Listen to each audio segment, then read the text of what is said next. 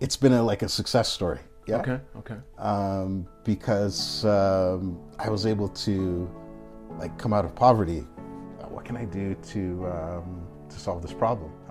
And then I just came up with this idea to write a book.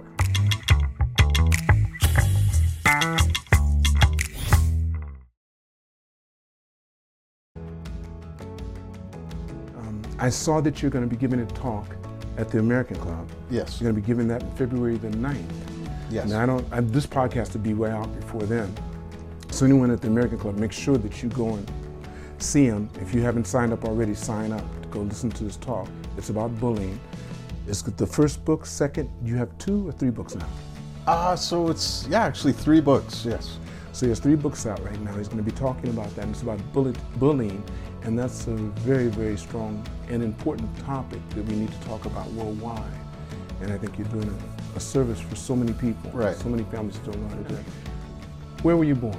So I was born in Toronto, Canada. I grew up in Toronto, and then I decided to move to Japan, I believe, in my 30s. Okay, but before that, do you have brothers and sisters? Yes, so I have 3 sisters. Okay, where are you in the ranking? So I'm the oldest. Oh, so you're number 1, so you're the trailblazer. Well, yes, I would say I'm the big brother. Okay. And then now you didn't grow up with mom and dad together, though, kind of more like mom only? Right, so my mom basically raised me, so my father figure would be my grandfather. Okay. And is he still living? No, he passed away. It's such an influence on my life. Mm-hmm. And, when he passed away, it really took something out of me. I can imagine. Yeah. Wow. Yeah. So it's you and you have your 2 younger sisters? 3, yeah. 3 younger sisters, 3 so it's younger 4 of you. Yes. So when you're growing up in Canada, what was it like? What kind of sports did you like when you were a little kid in elementary school? My school, we had a lot of sports. We had track and field, we had basketball, we had a lot of, a variety of different things. Like I grew up in a low-income area. Okay. And my mom was a single mom at the time. Mm-hmm. And that's the way you kind of stay out of trouble, mm-hmm. by playing sports or I did karate, I did judo, I did a variety of different activities to. You do any ice hockey? Ice hockey? No, my grandfather really wanted to get me into ice hockey. Uh-huh. So he didn't get us into that, but he got us into like football, like soccer. Okay. But we say us into football and soccer. Wait. I mean. Soccer. So even girls did soccer? I guess they did, yeah. Yeah. Okay. Yeah. Wow. So my grandfather used to always take us to. He'd always sign us up for the league every spring, and then we would play soccer, and he'd take us to the games. And so basically, he was my father. Okay. Because my father wasn't there, but my grandfather stepped in, and then he was a father to like many of us, right? Wow. So what were the kind of things you really look back on as a child with fondness that you really enjoyed doing? It wasn't easy growing up in Canada as a Black Canadian. Okay. Were there a lot of any other Black kids around? So where we lived in West Hill, in Toronto, like the west part, we were like the first Black family that. I've heard something like that too, because what happens is like, you think it's mixed, but it isn't really as mixed as you think. Not really. Yeah. Okay. Yeah. And even though it's low income, yeah, still you stand out even more because you're Black, but it's not a stigma on you. Right. Am I right? Right. Okay. Right. So what was it like? Tell me what that's like. It was. I mean, the thing is that the way that I look at my life, and I look at it's been like a success story. Yeah. Okay. Because I was able to like come out of poverty, to go to school, to be a role model for my kids, to not, because there's a lot of different things around that area that you can get sucked into. Right. But even as a Black kid? Even as a Black kid, there's a lot of different things that you could. But mostly it'd be for the white kids there, right? Or either the French kids or what? So do you mean? I mean, when you say, I'm thinking about the negative things. They'd want to have a Black kid get involved because. No, not necessarily that. Okay. It wasn't really that. Like where my grandparents grew up, their area was predominantly white. Okay. Yeah. Where my mother raised me, That was more like multicultural. Okay, Yeah. all right. So just to be clear, and in that area where my grandparents have their house, that's like a really good area in Toronto. Yeah. Okay, okay. But my mom, because she's a single mother, we didn't have so much funds. I grew up in poverty. Yeah. I hear you. Okay. And then, But did you think of it like that when you were young? not really. I had a really good time. Yeah. When did I know this is what I was going to say? Yeah, So yeah. You only know what you know. What would you Right. compare it to what? Right. If you're happy, and you know you're loved, Yeah. what do you, when did you start thinking? Because I remember in my life when I thought, this isn't equal. Right. When did you feel that? How old were you? When you start thinking that maybe I'm not doing so well. Yeah, like sometimes, How old were you? Do you think you were when that happened? probably about like 12. See, Yeah. I was older than that. Okay. I was maybe 15, Right. and I was a competitive gymnast. Right. We went to a white school Right. called Chatsworth. I'm from LA. Right. We went there. That school looked like a college campus. I'd never been to a college campus, Right. but I knew it didn't look like it. Right. Completely different. Right. 2 or 3 gyms. Their main gym was bigger than it. It just, I knew. And the kids were driving their cars on campus. The books they had were brand new. Right. That's when I felt like something's up here. This is Right. not right. Right. But you were 12 when you started feeling the difference. Yeah, like I didn't. I thought. So sometimes, there'd be times when we wouldn't have food or something. Okay. Yeah. All right. Or I wouldn't be able to get like certain clothes. Yeah. And basically, my mom, she worked. She worked as at a daycare. Okay. So she worked, and then I was what's called a latchkey kid. So you'd have like a key, and then your mom would go to work in the morning, and then she'd come back late at night, and then you would prepare something, and then prepare a dinner, and then we would eat together. Yeah. So I mean, it wasn't like, I can't say it was a sad, That's but what we you realized. knew. That's all you knew. Yeah, we realized we didn't have. I didn't have everything that everybody else had. Yeah. And sometimes you went without. So like, yeah, those things happen. Like, but then I think of it. If it didn't happen, maybe I would have a different life, and I'm okay now. Yeah. So when did you realize that were you very academically inclined, or were you more sports inclined? I was actually pretty good at the academics. Yeah.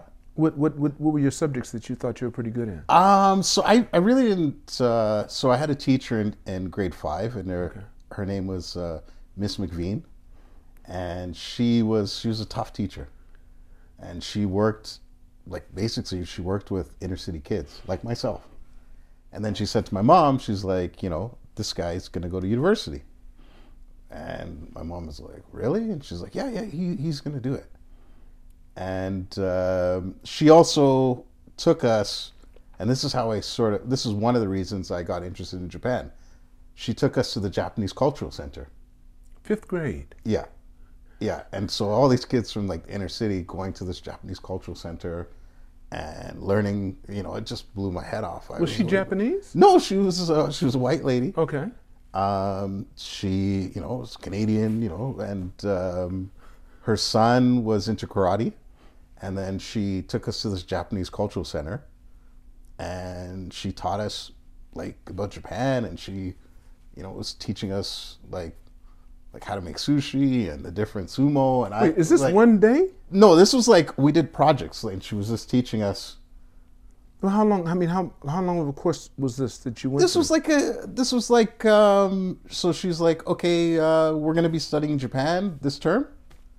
So it would be several months? Several months, yeah. Okay. Yeah, and she was teaching us, and the highlight was to go to the Cultural Center in Toronto, and I was like, I've never seen anything. You see like the sumo wrestling, and you're like, whoa, what, the Shinkansen, and your mind is like, you're like in a different planet, right? So you're a fifth grader, and there's no YouTube, there's no internet, there's, you know, Right, right. there's like books, right? And unless you know, like, to go into this book and to look, and I was just floored. I was like, this is a place I'd like to someday go to. You thought that then? Yeah, I did. Yeah. I was like, this is I go, there's something special about this place. Yeah. Yeah, because it's just like you see it, it's, you know, yeah. Yeah. So that was kind of the sort of spark. Yeah. All right, so then what'd you do from that time on? After you left her class, how did your trajectory start from there? So after I left her class, then I went to middle school, and that was pretty standard. And then I went to a school in like around my area. It was violent. Okay, Yeah. I got you. Yeah. So I saw things at that school that I've never seen before. And don't want to see again. And really don't want to see again. Yeah, I really don't want to see again. Okay, all right. And it's like I was sitting in math class, and the guy pulled out a gun, and he's like, "Yeah, look what I got." Right? You're holding it like this. It was a shotgun or It something? was a shotgun. Yeah, and he's like, it's all taped up and stuff, you know. A sawed-off shotgun. Yeah, and I was like, oh my God, you know. And then there was like fights with knives and stuff, and I'm seeing all this stuff, and I witnessed like a knife fight, and it was like really disturbing. I was living with my grandparents at the time, and then I went home, and I told my grandfather, I was like I just saw this knife fight, you know, and then I stopped talking for like 2 weeks. Literally couldn't see I anything. couldn't talk, you know. My grandfather's like, like more of like a macho kind of guy. You know, he's like old school guy, right? He's like, why aren't you talking? Yeah, mental trauma from this, yeah. There you go, yeah. And then the type of people that I was But were around, these kids black kids that were doing this mostly? mostly Pretty much. black or Mixed or whatever, mixed yeah. black Caribbean kids, you know, some like mostly black kids, yeah. Okay. Some white kids in the mix. But and then some, like one of my friends would be like, "Hey, do you want to go steal a car?" I'm like, "No, steal a car." This is Like, middle school. This is in high school. Oh, in high school. Now you're talking up to high school. Yeah, we're in high school. And they're Okay, like- so what were you doing academically then? I was doing fine. Yeah, I was actually doing I was getting my grades. What were your favorite classes then? Science. I liked science. I liked English, math. I was like this because I figured out like the school, or at least the school that I went to. It's like, you know, what's in the textbook, that's what's going to be on the test. Gotcha. So you just go in there, you listen to what he says, you write it down, you study that textbook, and then you memorize it, and then you spit that back out. So I knew exactly what they were going to ask and how they, you know. So I knew already, you know, how to study, and so I kind of really got good grades. But sometimes people would make fun of you For getting good grades. if we're getting good grades, right? And it's like, when I go home and I don't have good grades, then I have to meet up with my grandfather, my grandmother, right? And, you know, this is not, they would not really be pleased, right? I hear you. You know, and you would get a long talk and a very, you know, not a very, so I always try to keep my grades up because I knew that I couldn't bring home bad grades. But you would get, like, from your friends, they'd be like, oh, what are you doing that? You're so, you know, this kind of thinking, right? But I was like, oh, okay, well, which is worse, to deal with my grandfather or you guys? So I know it would be worse, yeah. So then after high school, then when did you start thinking, okay, now I really have a shot at university? So I went to high school. So I left because my mom was like, this is not going to be the path or the people that are around you or this area. You're not going to make it. Like, there's too many negative influences, too many negative things. And you might be like, you know, that good student that could try, but it's hard, right? It's like you have a lot of temptations, right? You want to have the nice shoes, you want to have this, you want to have that. So my mom, she moved me out of Toronto sort of like a Fresh Prince thing, yeah. And she moved me 2 hours up into the countryside. With who? So she moved with my stepfather. So your whole family moved. Yeah. Okay, I got you. And then we moved to all white community, Okay. population 1,000. Yeah, and then they would bus kids in from different areas, but it was basically like an all white school. Okay. So I went there because my mom was like, "We got to get you out of like Toronto. This is not like for you." And so I went there, and then I was the only black kid basically in the school. What grades were these? 11th? 11. It was like 11 and 12, and then in Canada we have grade 13. I don't think you have that. No, in they have that in Europe. Oh, Yeah, okay. In England. Okay. Yes. So I did that there. Right. I finished off with West Hill, and I was like, okay, deuces. I want to get out of here. And then when I went to the all white school, at first, like it was like one of the like most nervous days of my life. Like this is like no one looks like you there, right?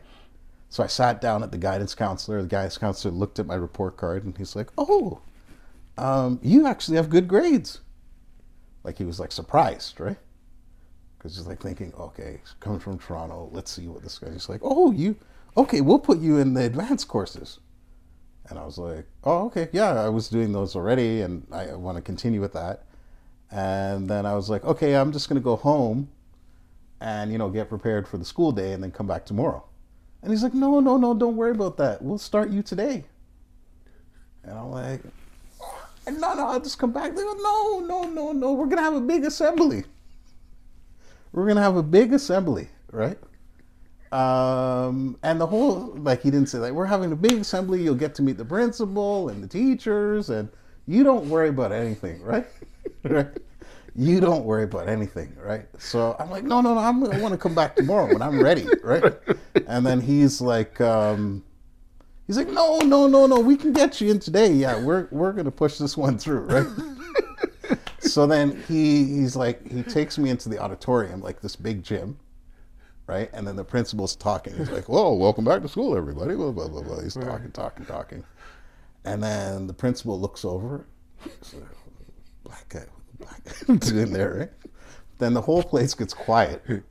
Yeah, okay. The whole place gets quiet, and you're black guy's over there, right? And I've never felt like having like 2,000 eyes on you, right? And then when I was like going to my class, there were people like when I walked past people, they would like stop.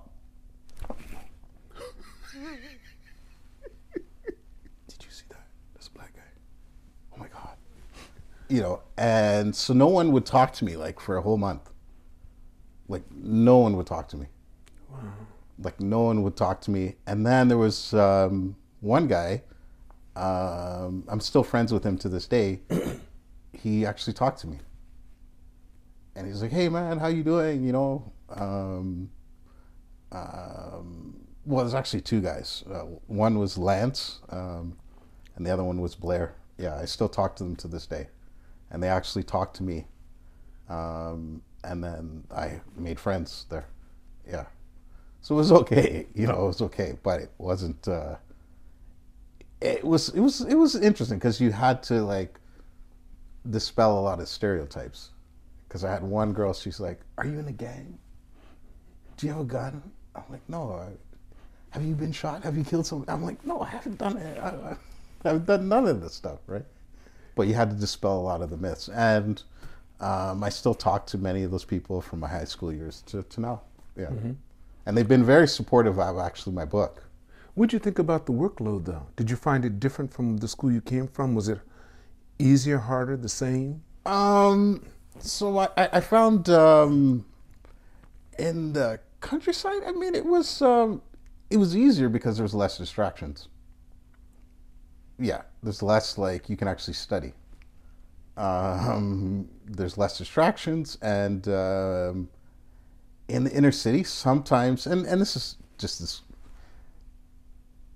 the pressure on the teacher, because the teacher's seeing all the violence, the teacher's seeing like, you know, and they don't always know the kids. Like in the countryside, they know your family, right? So if you start, you know, doing something wrong, they meet your mother in the in the grocery store, your stepdad, and talk to them, and say, hey, you know, they're doing this, this, and this, right? So it's like a small community. So you really, it was good. It was good for me, okay. Yeah, because you couldn't like they would the teachers were more caring, and maybe that's, I wouldn't say they weren't like the city teachers weren't caring. It was just they had more pressure. So I was very thankful to those teachers that I had in that school, and then they've been very supportive actually with my book.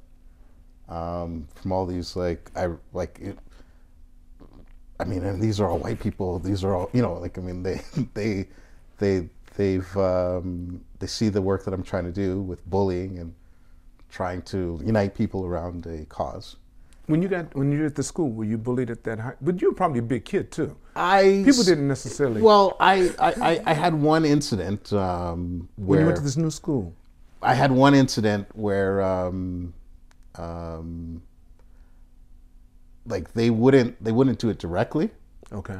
But I did have like some incidents where, you know, they'd say that word, you know, and then you would say, hey, no, that's not the way things, you know, go down. Okay. Yeah, and you'd have to just let them know, because otherwise, you know, they would just keep calling you that, right? So you pretty much put an end to it real quick. Yeah, you had to, because otherwise, you know, they would just keep doing it. Right. Yeah, and that's a different time. Like, I mean, I think at that time there were less like resources for teachers, and the attitude was a lot different. It's like people are like, oh, that's just part of life, you'll get through it. It's, you know, whereas now, like, we have like more emphasis on like mental health, and there's more like awareness of like how this can really affect kids, and yeah. All right, so you made it through most of that. Well, you made it through all of it. Obviously, you wouldn't be here right now. Yeah. College is coming along. How did that, when you started thinking about, now I want to go to college? My first, when I went to school, I wanted to do like a history or something, you know, and more like general, right? This is once you finished the 13th grade? Yeah, once I finished, like... Did you go straight into college from the 13th grade? Or yeah. Did you take any, no gaps? No gaps, no gaps. So I talked to my grandfather, and I was like, I want to study like something more general. And he's like, no. He's like, no, you're not studying anything. You're going to study... he's like, you need to study something where you can do something. Right? He's like... Because he admires like Booker T. Washington. He's like, you know, Du Bois, you know, W. Du Bois. He's like, oh, too theoretical. You need to. What did he do? What was your grandfather? My grandfather was actually a scrap metal dealer. Okay. And was it his place, or did he have? It was his company. Yeah. Okay. I mean, that's another story. Yeah. But he owned his own business. He owned his own business. He started from like basically a wheelbarrow. And built it up to how big? He had like 3 trucks. Okay. Yeah. And then he had like his sons like helping out with the business. How many sons did he have? So Cecil, Brian. These are your uncles. These are my uncles, Brian and Victor. So Cecil and Brian were working there, and then he had some guys like helping out. Okay. Is your grandfather still alive? No, he's passed away, unfortunately. Right. Yeah. Right. What about your uncles? So my uncles are still there, okay. And they also kept me in line too. Right. You know, like when my mom, or you know, like they were watching me, and they really helped me. And I didn't ask, how's your mom? She's still doing Yeah, that? She's still fine. Okay. Yeah, she's fine. That's good. That's good. So yeah, so my grandfather, he said, you have to have like something not marketable. He didn't use that word, but he's like, you have to be able to do something. and he said, "Don't be don't be disappointed if you don't get a job because of your skin color." That's what he told me. It was tough. Wow. It was rough, but that's what happened to him. He said that to you? Yeah. How old were you when he said that? When he was Like saying this to you? 19, yeah. He said, "Don't be disappointed if you don't get a job because of your skin color." Yeah. Is he dark skinned too? Yeah. Let me ask you this. So he had your 2 uncles and your mother, or did he have more than 3 kids? He had 6 kids. Six kids. 6 kids. Okay. Valerie. All by the same Yeah. same grandmother? Yeah, same. And Yeah. how's your, is she still around? She passed away. She passed away Yeah. too, okay. Yeah. So these had 6 kids together. Right. And your mother's number what? My mother's the youngest. The baby. Yeah. And then your uncles, the 2 older uncles were the 2 oldest? Yes. Okay, and then Yeah. the others fell in between. Right. Okay. Yeah. Were you close with all of them? Pretty much. We're very like close knit family. You know, we really stuck together. And Are you the first to go to university? I was the first. Yes. That's why I had that feeling. Yeah. So that's why he was so hard on you. Yeah. He was tough. Yeah. He was tough. He made sure. Yeah. All right, so go on. So Yeah. tell me So this. he wasn't playing around, right? He told me he's like and then he allowed me to stay at his place. And then, but there was no, you had to come in at a certain time, Okay. you know, and you weren't allowed to like stay out too late, you know, and I was like, I'm 19, yay. He's like, no, you're not like. Not on my dime. Yeah, and then he would actually, if I didn't come home, right, at the Which you didn't do many times. well, not so many times, Okay. because he would be like waiting at the, he'd be sitting there in his chair, and he'd come in, and then, you know, you'd be like maybe going to a party or, you know, something, come back, and he's sitting there waiting. He's like, I told you, you know, 12, you're supposed to be in at 12 o'clock, or, you know, and you're late, you know, and you're like, whoa, you know, so it was just like a strict, you know, he was a strict man, like he was a strict. I call that love. He loved you. Yeah, with all he. his I mean, heart. it wasn't like he wasn't playing around, because he knew. Understand. Yeah, he knew what. Yeah, he just knew what I was going to face. So he's like, while you're going here, we'll take care of like your food, your housing, everything's going to be taken care of. You just need to focus on studying. Yeah. She's like, you need to focus on studying. So I went in there and I just like studied like hard, like as hard as I could. And then I was a valedictorian. Oh my. Yeah, I was yeah. I was like they were like, yeah, we want you to come and do the speech and, you know, get the, but I really tried my best. Like because I there was no like, you know, there's no backup plan. When did you see the tears in your grandfather's eyes? When I got my first job, like he was shocked. Yeah, when I got my first job, like working in industry, and got my first paycheck, and I was like, you know, How old were you when that happened? How old I were was like 21 or yeah. But I like to get a job, and like, I mean, probably it's easier now, but like what I did back then is I went down to the financial district, and then I put on like a little suit, you know, I bought like $100 suit, nothing special, right? And I had my resumes, and I just went door to door, company to company. Yeah, I was like, I have no, like I was sending the resumes, I was like, oh, this is a waste of time. You know, so I had the company directories, and then I just went into like companies that I thought, you know, needed like technology people.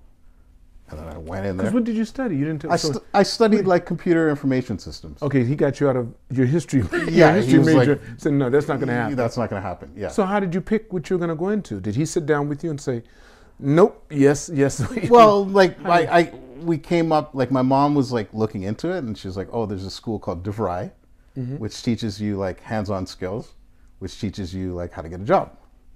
And so my grandfather was like, okay, that's a good school for you. You're going to learn how to fix a computer. Okay, you know, you're going to need somebody, regardless of your race. You have a broken computer, like you need a guy come in, right? You know what I mean? He's like, the other ones, I don't know because that's like, he's like, but if you can fix a computer, then I know you can, get a job. And so what I did to get the job is that I went like with the suit on, and I just went like company to company. And sometimes they would chase me out of the building. I'd go in there and they're like, sir, this is not, I was like, no, I have an appointment. They're like, no, you don't. Please leave. And then I would just keep going after company to company. And then finally, I went to one company, and they're like, we're not hiring. And I was like, oh, yeah, I know that. But my name is Kenora Braithwaite. I'm a recent graduate. I'm ready to work. And they're like, yeah, but we're not hiring, right? I'm like, well, you know what? I'm really ready to work. I'm really ready to make an impact. Here's my resume. And I'm pretty sure that they'll be calling me, right? And I'm like, I'm just a young guy. And then, so then they called me, like this company. They called me, this like wireless company. They called me, and then he's like, Kenora Braithwaite. And I'm like, yeah, that's me. I was like so excited, first like call out of all these. And he's like, yeah, we got your resume here.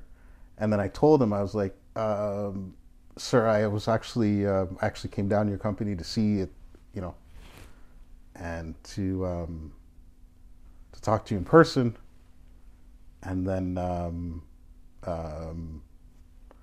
this is what I'm about, and I came down there and to talk to you. I'm really excited. And then he said to me, he's like, Kenora Braithwaite, you're the exact man we've been looking for. What'd you do? He's like, I want you to come in, right? Because he was like, anyone that goes down there door to door with a resume and sometimes getting chased out of buildings, right? They're like, this is the guy we want. He's alive. Yeah, he's going to try.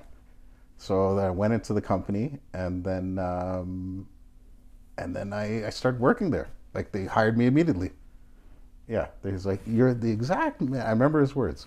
You're the exact man we've been looking for. That's what the engineering manager said. He's like, yeah. So you go home and you tell your grandfather? Yeah, he was floored. Yeah. Yeah, he was floored. He was like, he's like, are you sure? Like, he couldn't believe it. He couldn't believe it, And I was telling him, yeah, I was in because he's never been in an office before. He's a scrap metal, blue collar worker, right? He's never been in an office. Maybe he'd be taking out the scraps, or he never had that kind of. So he was like, and tell me about the office, and what are you guys doing there? And, what's this computer thing? And like he was just wanted to hear. Yeah, he wanted to hear because he's never experienced it himself. Yeah. So, did you feel one moment when he felt so proud of you? Did you feel that? Yeah, he was very he wouldn't really say it, but you knew that he was saying when he went to the scrapyard, and he's delivering he's a garbage man. I hear you. Yeah, and I'm not saying that there's anything wrong with it. No. He fed all his family. He sent you through school. Sent me through school, right, off a garbage man's salary. Yeah, and his own business. But when he went down to the yard, the garbage yard, he would say, yeah, my grandson is going to this university. He was so proud. So, it's good. Yeah, he would always say that, He's like, yeah, that's my grandson, Yeah. That's beautiful. Yeah, so he had a good influence on me. Yeah. How was your grandmother about that? So my grandmother was actually, she was more on the intellectual side, and she was a writer. Okay. And she wrote books about African Canadians. Yeah, and she wrote about her our ancestors. We came from the U.S. and we escaped slavery through the Underground Railroad, and then our family was one of the first African Canadian settlements in Canada before it was Canada. Yeah. Wow. Yeah. So she has that history. Did any of these published? Yeah, she published 4 books. One of her most famous one is Some Black Women in Canada.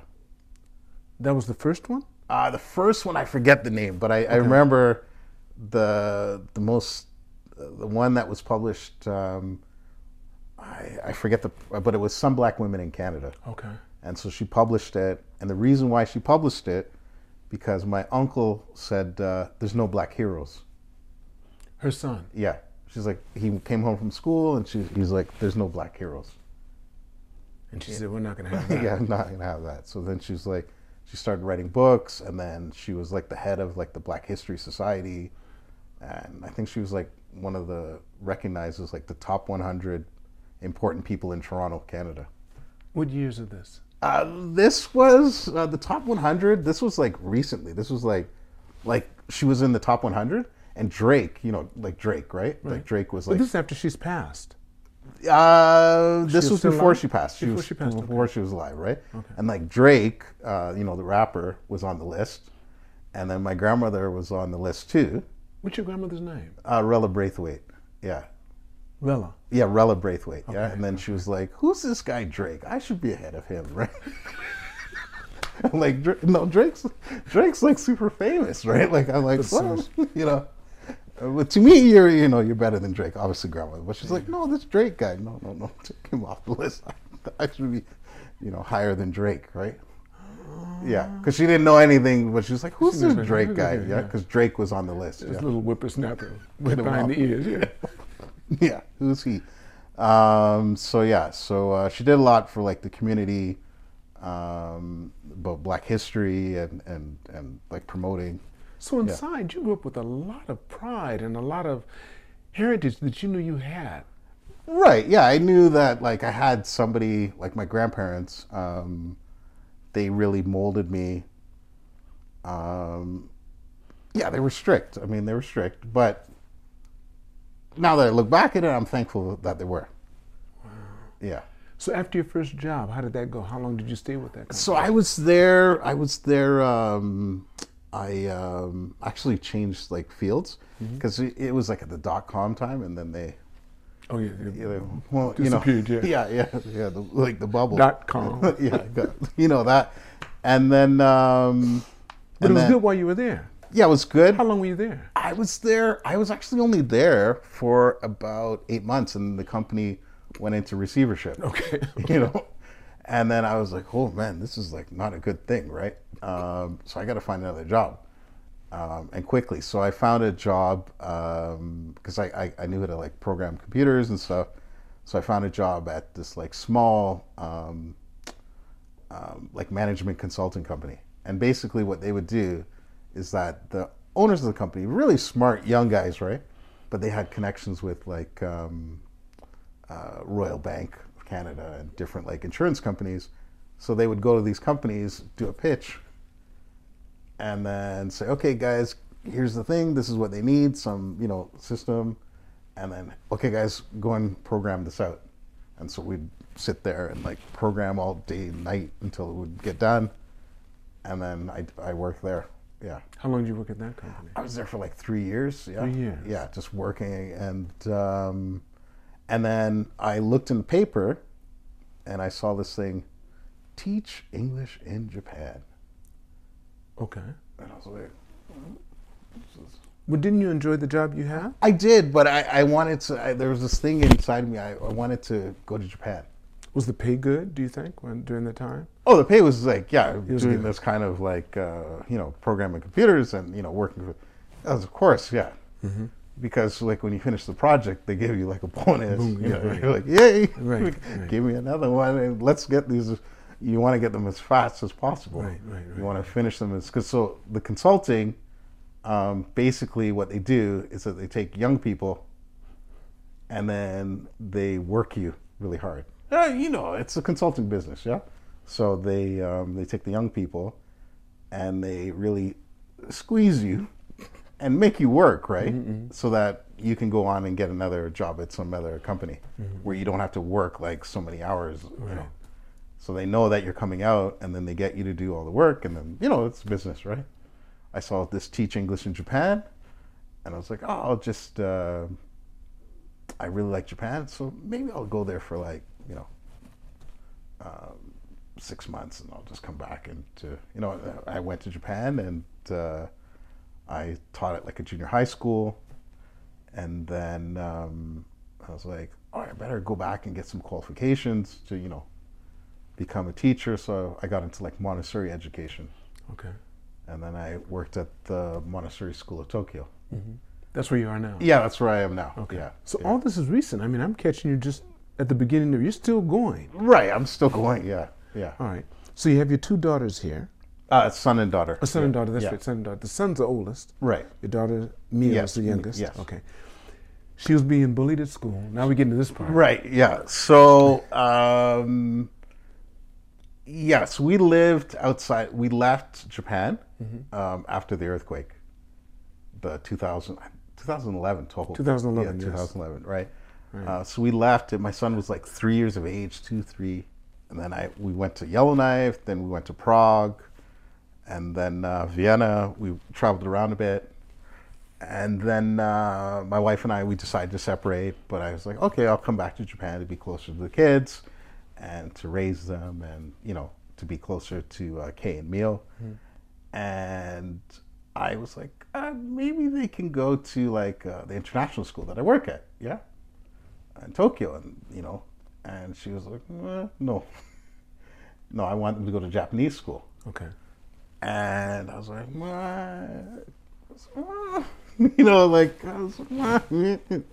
because I worked in the Japanese school. I knew some of the treatment I've seen, with kids that are slightly different. Yeah. I was like, oh man, they might get bullied. Right. I was really, really worried about that. And I think a lot of parents fear that their child will get bullied. Yeah. Or they have that fear. And I had that fear myself. But she went to school and it was okay for a bit.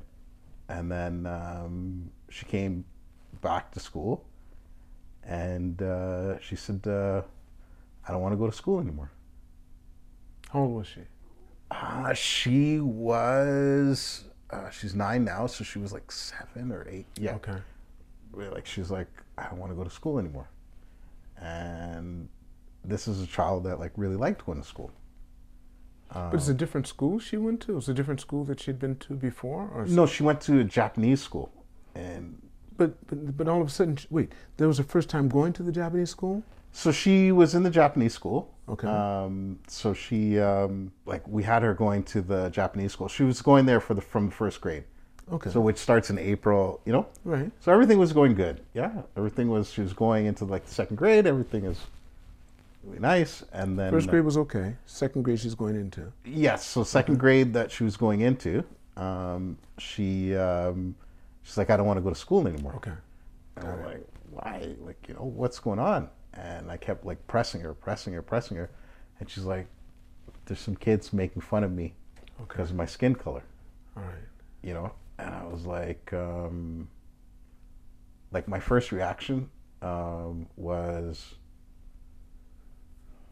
like really angry, You got angry? Yeah, I got angry. So I was like, At who? What were you angry at? like, I'm like, these kids are like calling my daughter names, Okay. All right. I was like, I'm just going to go down to the school Okay. And do what? and like have a chat with him, right? And tell The kids? yeah, and tell them like, you do this and you're going to, and I thought, no, that's not the right way.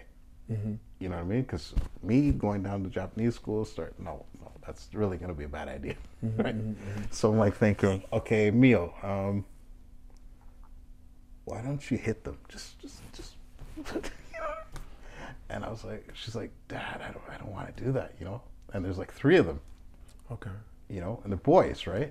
And I was like, okay, so that's off the table. We can't do that, right? We can't do that. So then I thought, okay, so these are all negative, like, ways of dealing with things, right? And then I thought, okay, if I do the same thing that they're doing,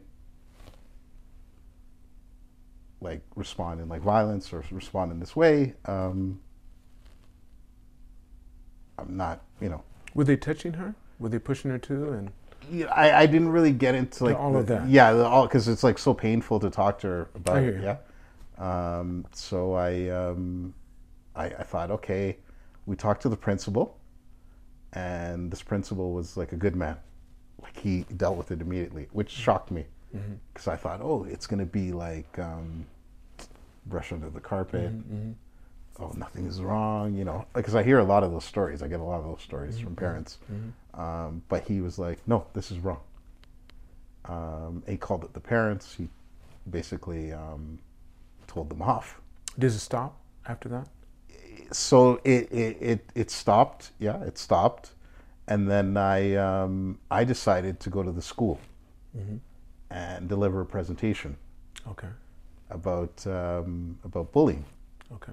And then, not bullying, but why my skin color is black and racism. Okay, okay. Now, did you do this in Japanese, or you had a translator? So I had a translator, okay, which was the parent of the child that was bullying Neil.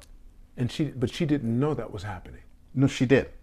She knew before she was told that her son was bullying him? So bullying her? So the principal talked to her. Okay. And said, yeah, that's unacceptable. Yeah. And then the parent apologized. Okay. And then I said I was going to go to the school and do this presentation. And the mother of this boy that was bullying, she's like, I'll help you. She was bilingual. Okay. Yeah. And she helped me, right? That's beautiful. It was amazing, you know. So the boy could see his own mother there. That's right. And he knew it wasn't acceptable. Yeah, I knew it wasn't acceptable, right? Because your mother's there, and then I'm speaking, and so so we did the presentation.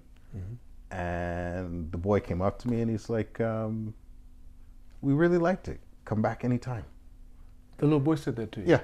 How old was this little boy? Like Same age? 9? Yes, yeah, 8 or 9, yeah. He goes, yeah. That's good. Yeah, he goes, yeah. That's good. He goes, yeah, we you really made a like positive impression. See, there you go. Yeah, I was like, yeah, please come back anytime. And I was like, okay, you know.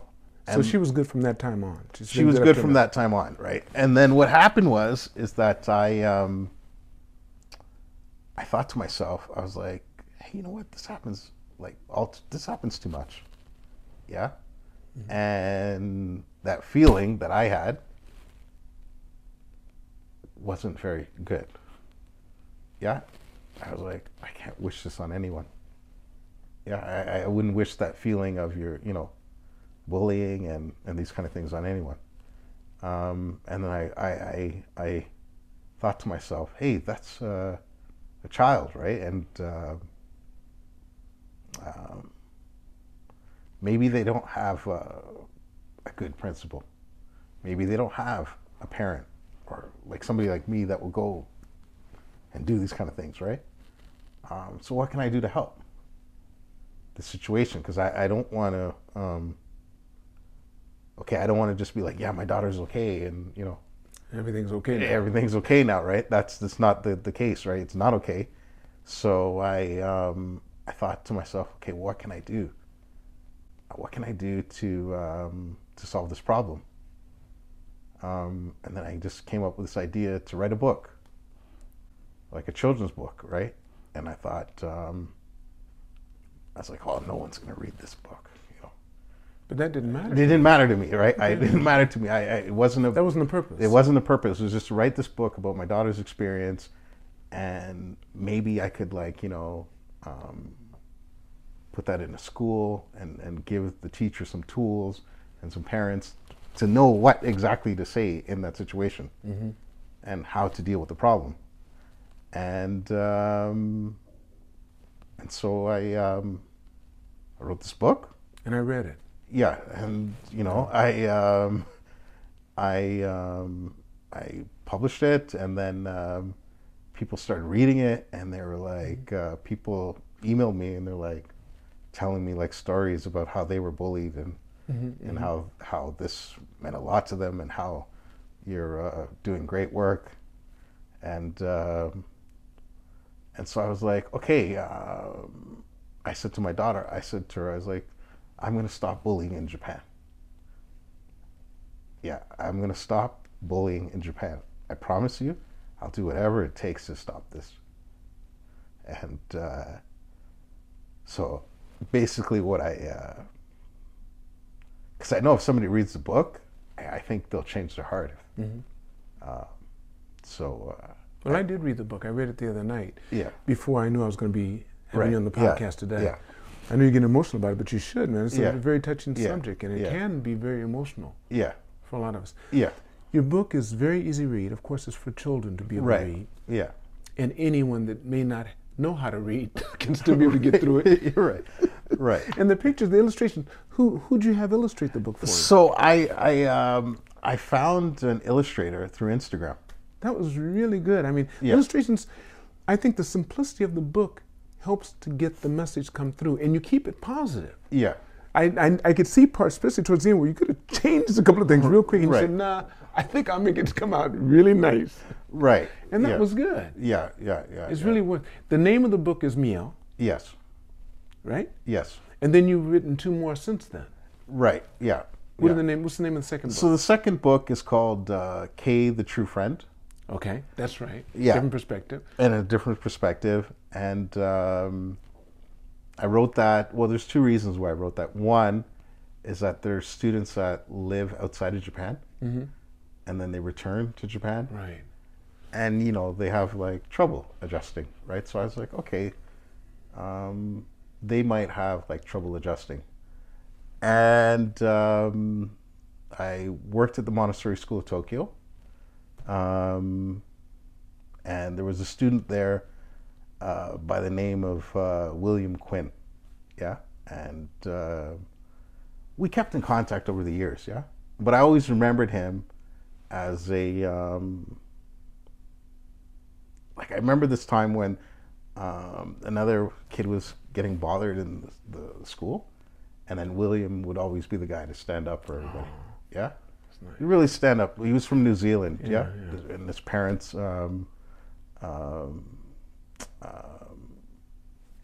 they were New Zealanders, so he was always this kind of guy that would always stand up for people. So I get an email from one of the former parents that I taught, and they're like, William passed away No way. at 19. At 19. Yeah, yeah. From what? What happened? Do you Car know? accident. Oh, okay. Yeah, yeah. So it was a car accident. Yeah, In New Zealand? in New Zealand. Okay. Yeah, and then That must have been hard. yeah, and this was during like we couldn't go to During this was been this past 2 years. yeah then. past 2 years, right? So I said to his mother, I said the story will be based on what my son's experience is, but there's going to be some pages put in there as a dedication to your son. That's beautiful. And I said, because I want to have this book so that whenever I look at this book, I always have a good memory.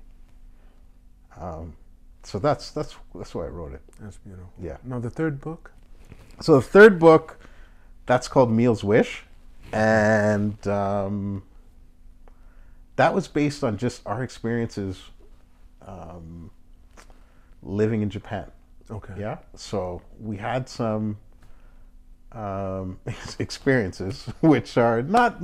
I mean, they're not the most positive, but I tried to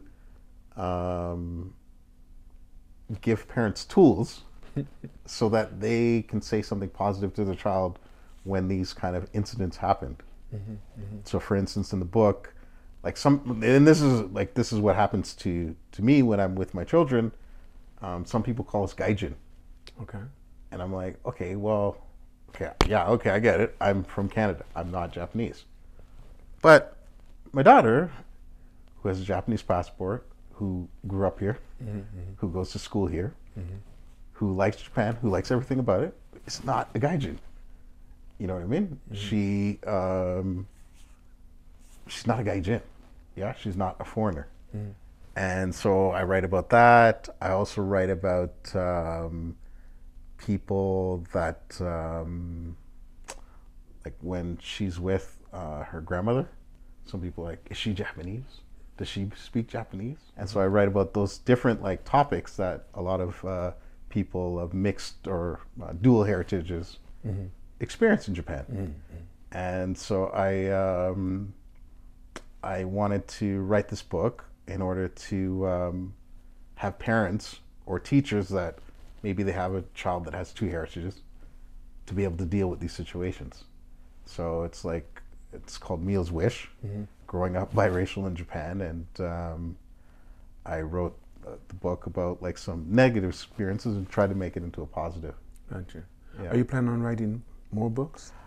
I plan on writing. I think I'll write like maybe 2 more books, and then I'll focus more on like going out to schools and making online courses, or so that I can spread the word more. But I think like I'd like somebody else to probably, like I'd like other authors or other people to start creating books and resources for about this topic, yeah. And I'd like to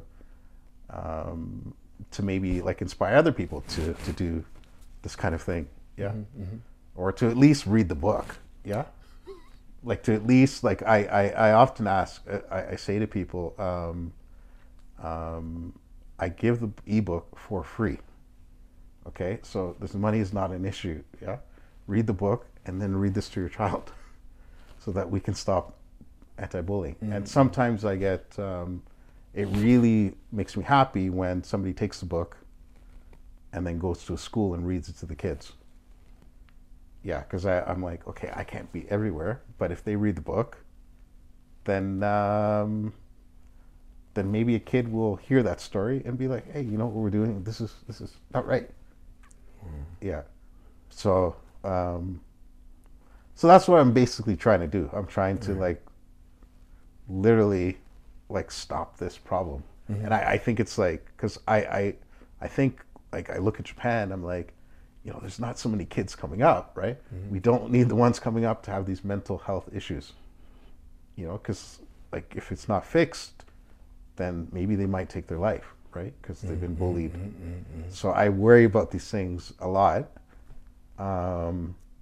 And when I wake up in the morning, I really worry about like kids that are being bullied. So it really, it bothers me, I hear you. Yeah. So I'm like, I'm trying to